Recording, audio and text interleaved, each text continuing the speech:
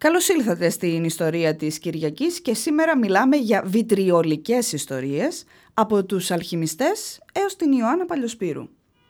Η σημερινή κυριακάτικη ιστορία έχει την αφετηρία της στη Μεσοβυζαντινή περίοδο, όταν εκεί κάπου στον 8ο αιώνα μετά Χριστόν, ένας διάσημος αλχημιστής, ο Αμπού Μουσά Τζαμπίρ, ανακαλύπτει μια νέα ουσία. Έναν αιώνα μετά, ένας Πέρσης γιατρός, ο Ιμπν Αλ Ζακαρίγια Αλ Ραζί, ή επί το ελληνικότερον Ραζής και για συντομία, κατορθώνει με τα αλχημιστικά του πειράματα να παράξει την ίδια ουσία που είχε ανακαλύψει ο Τζαμπίρ με τη μέθοδο της ξηρής απόσταξης ορυκτών. Τα στάδια που ακολούθησε τα κατάγραψε λεπτομερώς σε ένα ημερολόγιο, το οποίο στη συνέχεια, όπως ήταν και η πρακτική της εποχής, ταξίδεψε στη Δύση μεταφρασμένο από τα περσικά και τα αραβικά. Η συνταγή αυτή του Ραζί συμπεριλήφθηκε αργότερα σε σημειώσεις μεγάλων αλχημιστών του Μεσαίωνα, όπως ο Γερμανός Αλβέρτος ο Μέγας για παράδειγμα. Τι ήταν όμως αυτή η ουσία και γιατί οι αλχημιστές σε Δύση και Ανατολή έδιναν τόσο μεγάλη σημασία στις ιδιότητές της τέλος πάντων?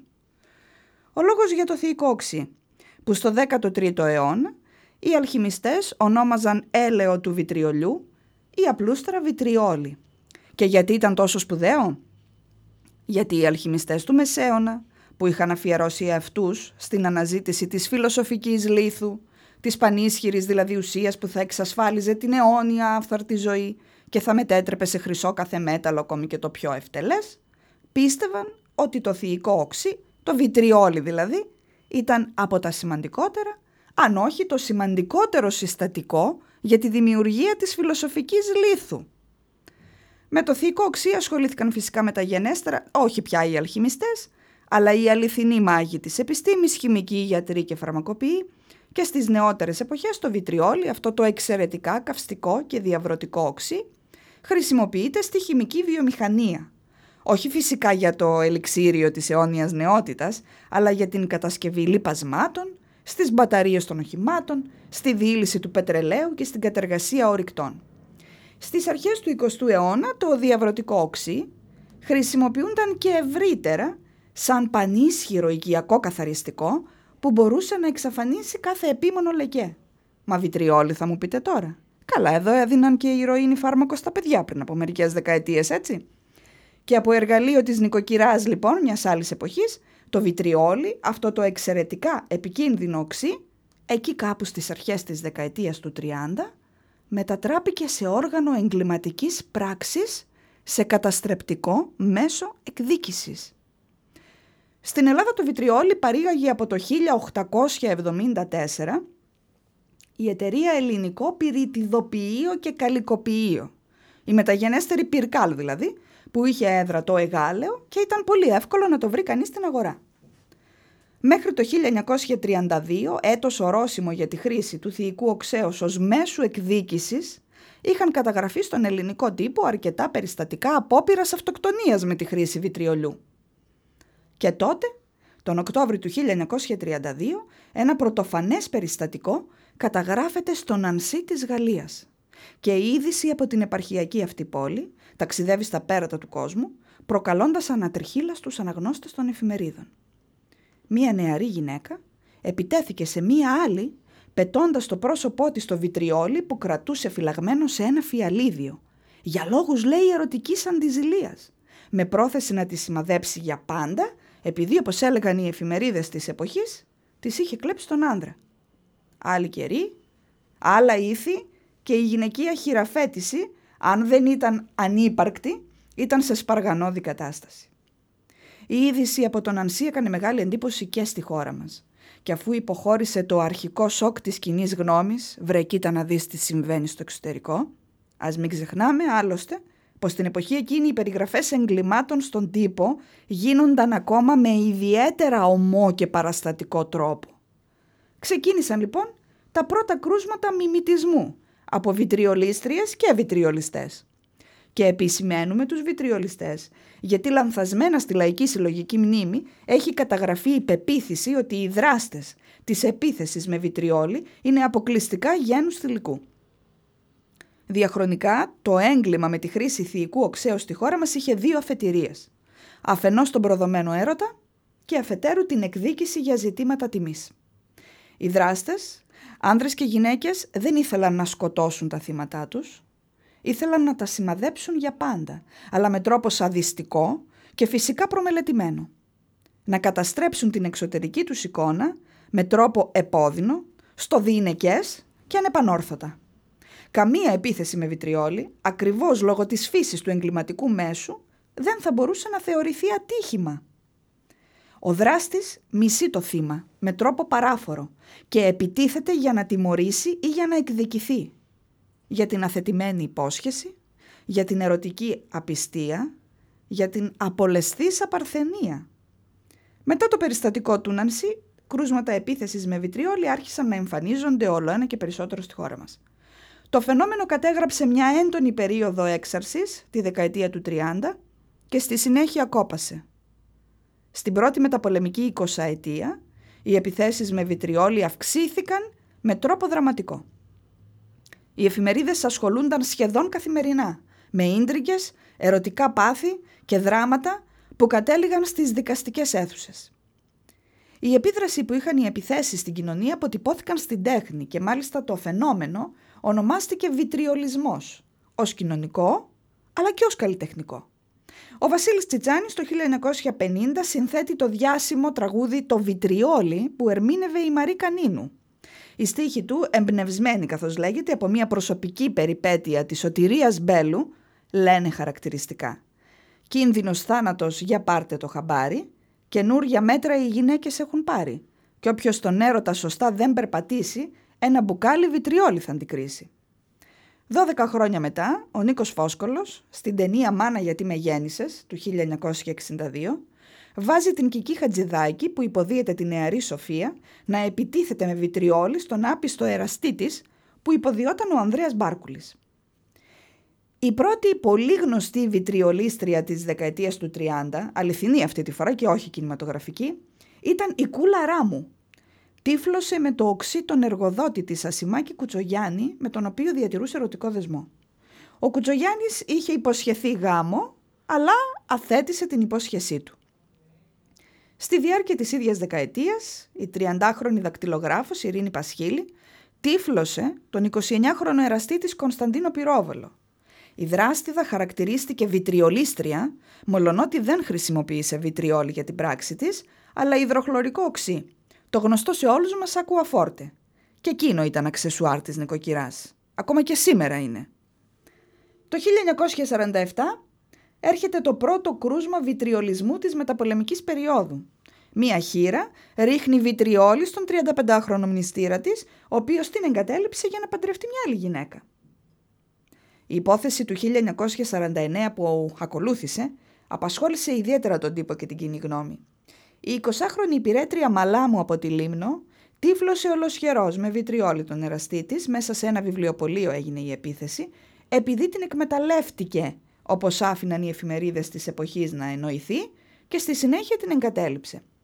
Η Μαλάμου στο δικαστήριο εμφανίστηκε μετανιωμένη για την πράξη της, έκανε φυλακή και μάλιστα αμέσως μετά την αποφυλάκησή της παντρεύτηκε το θύμα της και εργαζόταν μόνη αυτή για να τον ζήσει.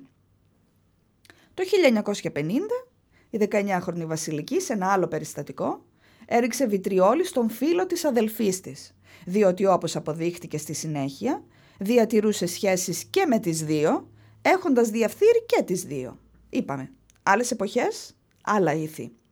Μάλιστα έχει καταγραφεί ότι δικαστές και δημοσιογράφοι αντιμετώπιζαν με επιοίκεια βιτριολίστριες που έφταναν ενώπιον των δικαστικών αιθουσών και ομολογούσαν την τέλεση του εγκλήματος για λόγους τιμής. Η κατεστραμμένη τιμή πληρώνεται με βιτριόλι. Το 1957 η κοινή γνώμη συγκλονίζεται από την υπόθεση της βιτριολίστριας της Τρούμπας, όπως έγραφαν οι εφημερίδες. Μια πρώην ιερόδουλος που συζούσε με τον σερβιτόρο συντροφό της στον Πειραιά, μετά από έναν έντονο καυγά μεταξύ τους, περίμενε πρώτα να κοιμηθεί ο φίλος της και στη συνέχεια του έριξε βιτριόλι στο πρόσωπο αλλά και το ανοιχτό στόμα του. Έσπευσε να εξαφανιστεί, αφήνοντάς τον να σφαδάζει από τους πόνους. Η γυναίκα αυτή αναζητήθηκε, εντοπίστηκε και συνελήφθη από τους αστυνομικούς όπως ήταν αναμενόμενο και καταδικάστηκε σε 5 χρόνια φυλάκιση. Οι δεκαετίες του 60 και του 70 ήταν η χρονική περίοδος κατά την οποία το φαινόμενο του βιτριολισμού έφτανε πια στην κορύφωσή του στην Ελλάδα. Τα καταγεγραμμένα στον τύπο περιστατικά ήταν πάμπολα και σημειώνονταν με μεγάλη συχνότητα. Ήταν τέτοια η συχνότητα που κάποιες από τις επιθέσεις καταγράφονταν στα λεγόμενα ψηλά των εφημερίδων. Ας δούμε τι ανέφεραν τα δημοσιεύματα. Τον Ιούνιο του 1960, για παράδειγμα. Η 26χρονη Μαρία στα κουφάλια Θεσσαλονίκης τύφλωσε τον μνηστήρα της με ένα νεροπότηρο βιτριόλι. Ένα χρόνο μετά, Ιούνιος του 61. 40χρονη έριψε βιτριόλι στον φίλον της που δεν ήθελε να την παντρευτεί, αλλά έκαυσε και άλλα 9 άτομα που ήσαν πλησίον του. Το 1963, ύπανδρος εν διαστάση έριψε μεταμανίας κύπελον βιτριολίου κατά του φίλου της που δεν κράτησε τον λόγον του να την νυμφευθεί. Το 1965 το αστυνομικό δελτίο της εποχής κατέγραψε μία επίθεση με βιτριόλι που δεν είχε ερωτική αφετηρία. Μία 39χρονη στο ψυχικό τύφλωσε με θύϊκο οξύ τον δικηγόρο της για οικονομικές διαφορές που είχαν. Ενώ σε μία άλλη περίπτωση το 1968 αυτή ένας 62χρονος λαχιοπόλης έριξε βιτριόλι στο γιατρό του επειδή όπως ισχυρίστηκε του έκανε λανθασμένη διάγνωση. Ανάμεσα στις τελευταίες επιθέσεις της περίοδου εκείνης ήταν αυτή της 25χρονης Χρύσας το 1979. Η νεαρή γυναίκα τσακωνόταν συνεχώς με τον πρώην σύζυγό της. Οι αντιδικίες τους έφεραν μέχρι το αστυνομικό τμήμα, όπου ο καυγάς συνεχιζόταν και ενώπιον του διοικητή. Τότε η 25χρονη έβγαλε από την τσάντα της ένα μπουκάλι πορτοκαλάδα, το οποίο όμως περιείχε βιτριόλι, τυφλώνοντας τον 30χρονο εν διαστάσει σύζυγό της. Παράλληλα του προκάλεσε βαριά εγκάβματα στην περιοχή του λαιμού, αλλά εγκάβματα υπέστη και ο δύσμυρος διοικητής του αστυνομικού τμήματος που ήταν παρόν στο περιστατικό και έσπευσε να βοηθήσει. Το 1982, μία από τις τελευταίες υποθέσεις της μεταπολιτευτικής περίοδου, ένα ζευγάρι στον Πειραιά καυγάδισε τόσο άσχημα που κατέληξαν να πετά ο ένας τον άλλο βιτριόλι. Αποτέλεσμα ήταν να υποστούν και οι δύο σοβαρά εγκάβματα. Αναμφισβήτητα όμως, η υπόθεση που ξεχώρισε στα τέλη της δεκαετίας του 30 ήταν εκείνη της σωτηρίας Μπέλου. Η υπόθεση βέβαια αυτή ξεχώρισε πολύ μεταγενέστερα και όταν η σωτηρία Μπέλου ήταν ήδη πάρα πολύ γνωστή. Η μεγάλη ριμπέτησα λοιπόν το 1938 σε ηλικία 17 χρόνων παντρεύτηκε τον ελεγκτή λεωφορείου Βαγγέλη Τριμούρα, ο οποίος την πολιορκούσε στενά. Ο έγγαμος βίος όμως αποδείχτηκε ένα πραγματικό μαρτύριο για τη νεαρή σωτηρία. Ο άντρας της μεθούσε και τη χτυπούσε. Η κακοποιητική συμπεριφορά σε βάρος της δεν σταμάτησε ούτε όταν έμεινε έγκυος. Λέγεται μάλιστα ότι έχασε το παιδί που κυοφορούσε μετά από έναν άγριο ξυλοδαρμό. Όταν όμως έμαθε ότι ο σύζυγός της την απατούσε, στη διάρκεια ενός μεγάλου καυγά, του έριξε βιτριόλι στο πρόσωπο. Η σωτηρία Μπέλου συνελήφθη. Καταδικάστηκε σε ποινή φυλάκισης 3 ετών, αλλά έμεινε στη φυλακή 6 μήνες λόγω της καλής συμπεριφοράς της και στη συνέχεια αποφυλακίστηκε. Ωστόσο, η περιπέτεια αυτή την είχε στιγματίσει.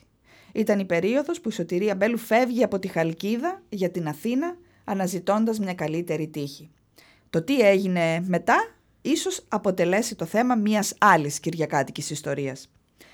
Τις δεκαετίες του 80 και του 90 το φαινόμενο του βιτριολισμού ατώνησε σημαντικά. Σχεδόν εξαφανίστηκε. Μεμονωμένο είχε χαρακτηριστική αρκετά χρόνια μετά το περιστατικό σε βάρος μιας 27χρονης κοπέλας το καλοκαίρι του 2007, πιο συγκεκριμένα στη Θεσσαλονίκη. Η νεαρή γυναίκα περίμενε το λεωφορείο στη στάση όταν ξαφνικά ένας άγνωστος σε αυτήν άνδρας την πλησίασε και την έλουσε με βιτριόλι. Σήμερα η γυναίκα αυτή εξακολουθεί να παλεύει για την αποκατάστασή της, ενώ ο δράστης δεν συνελήφθη ποτέ. Το 2008 η Ελλάδα ολόκληρη συγκλονιζόταν από την επίθεση σε βάρος της Κωνσταντίνας Κούνεβα, της τότε συνδικαλίστριας από τη Βουλγαρία. Η μετέπειτα ευρωβουλευτής είχε δεχθεί την επίθεση 2 ανδρών στα Πετράλωνα, οι οποίοι την περιέλουσαν με θύϊκο οξύ. Την εποχή εκείνη η Κούνεβα εργαζόταν σε εταιρεία καθαρισμού με έδρα τον Πειραιά και είχε προχωρήσει σε σειρά καταγγελιών για άθλιες συνθήκες εργασίας και εκμετάλλευση στις εταιρείες του κλάδου. Από την επίθεση η Κούνεβα έχασε την όρασή της από το ένα μάτι και υπέστη βλάβες και σε εσωτερικά όργανα, γιατί οι δράστες την είχαν υποχρεώσει να καταπιεί βιτριόλι. Βεβαίως, στην περίπτωση της Κωνσταντίνας Κούνεβα, η επίθεση είχε αμιγώς πολιτικό χαρακτήρα και όχι φυσικά ερωτικό.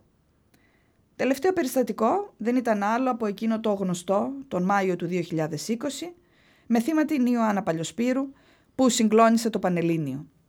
Όμως, η ιστορία αυτή της Ιωάννας, που βρίσκεται στις δικαστικές αίθουσες αυτή τη στιγμή, θα αποτελέσει το θέμα ενός podcast του μέλλοντος.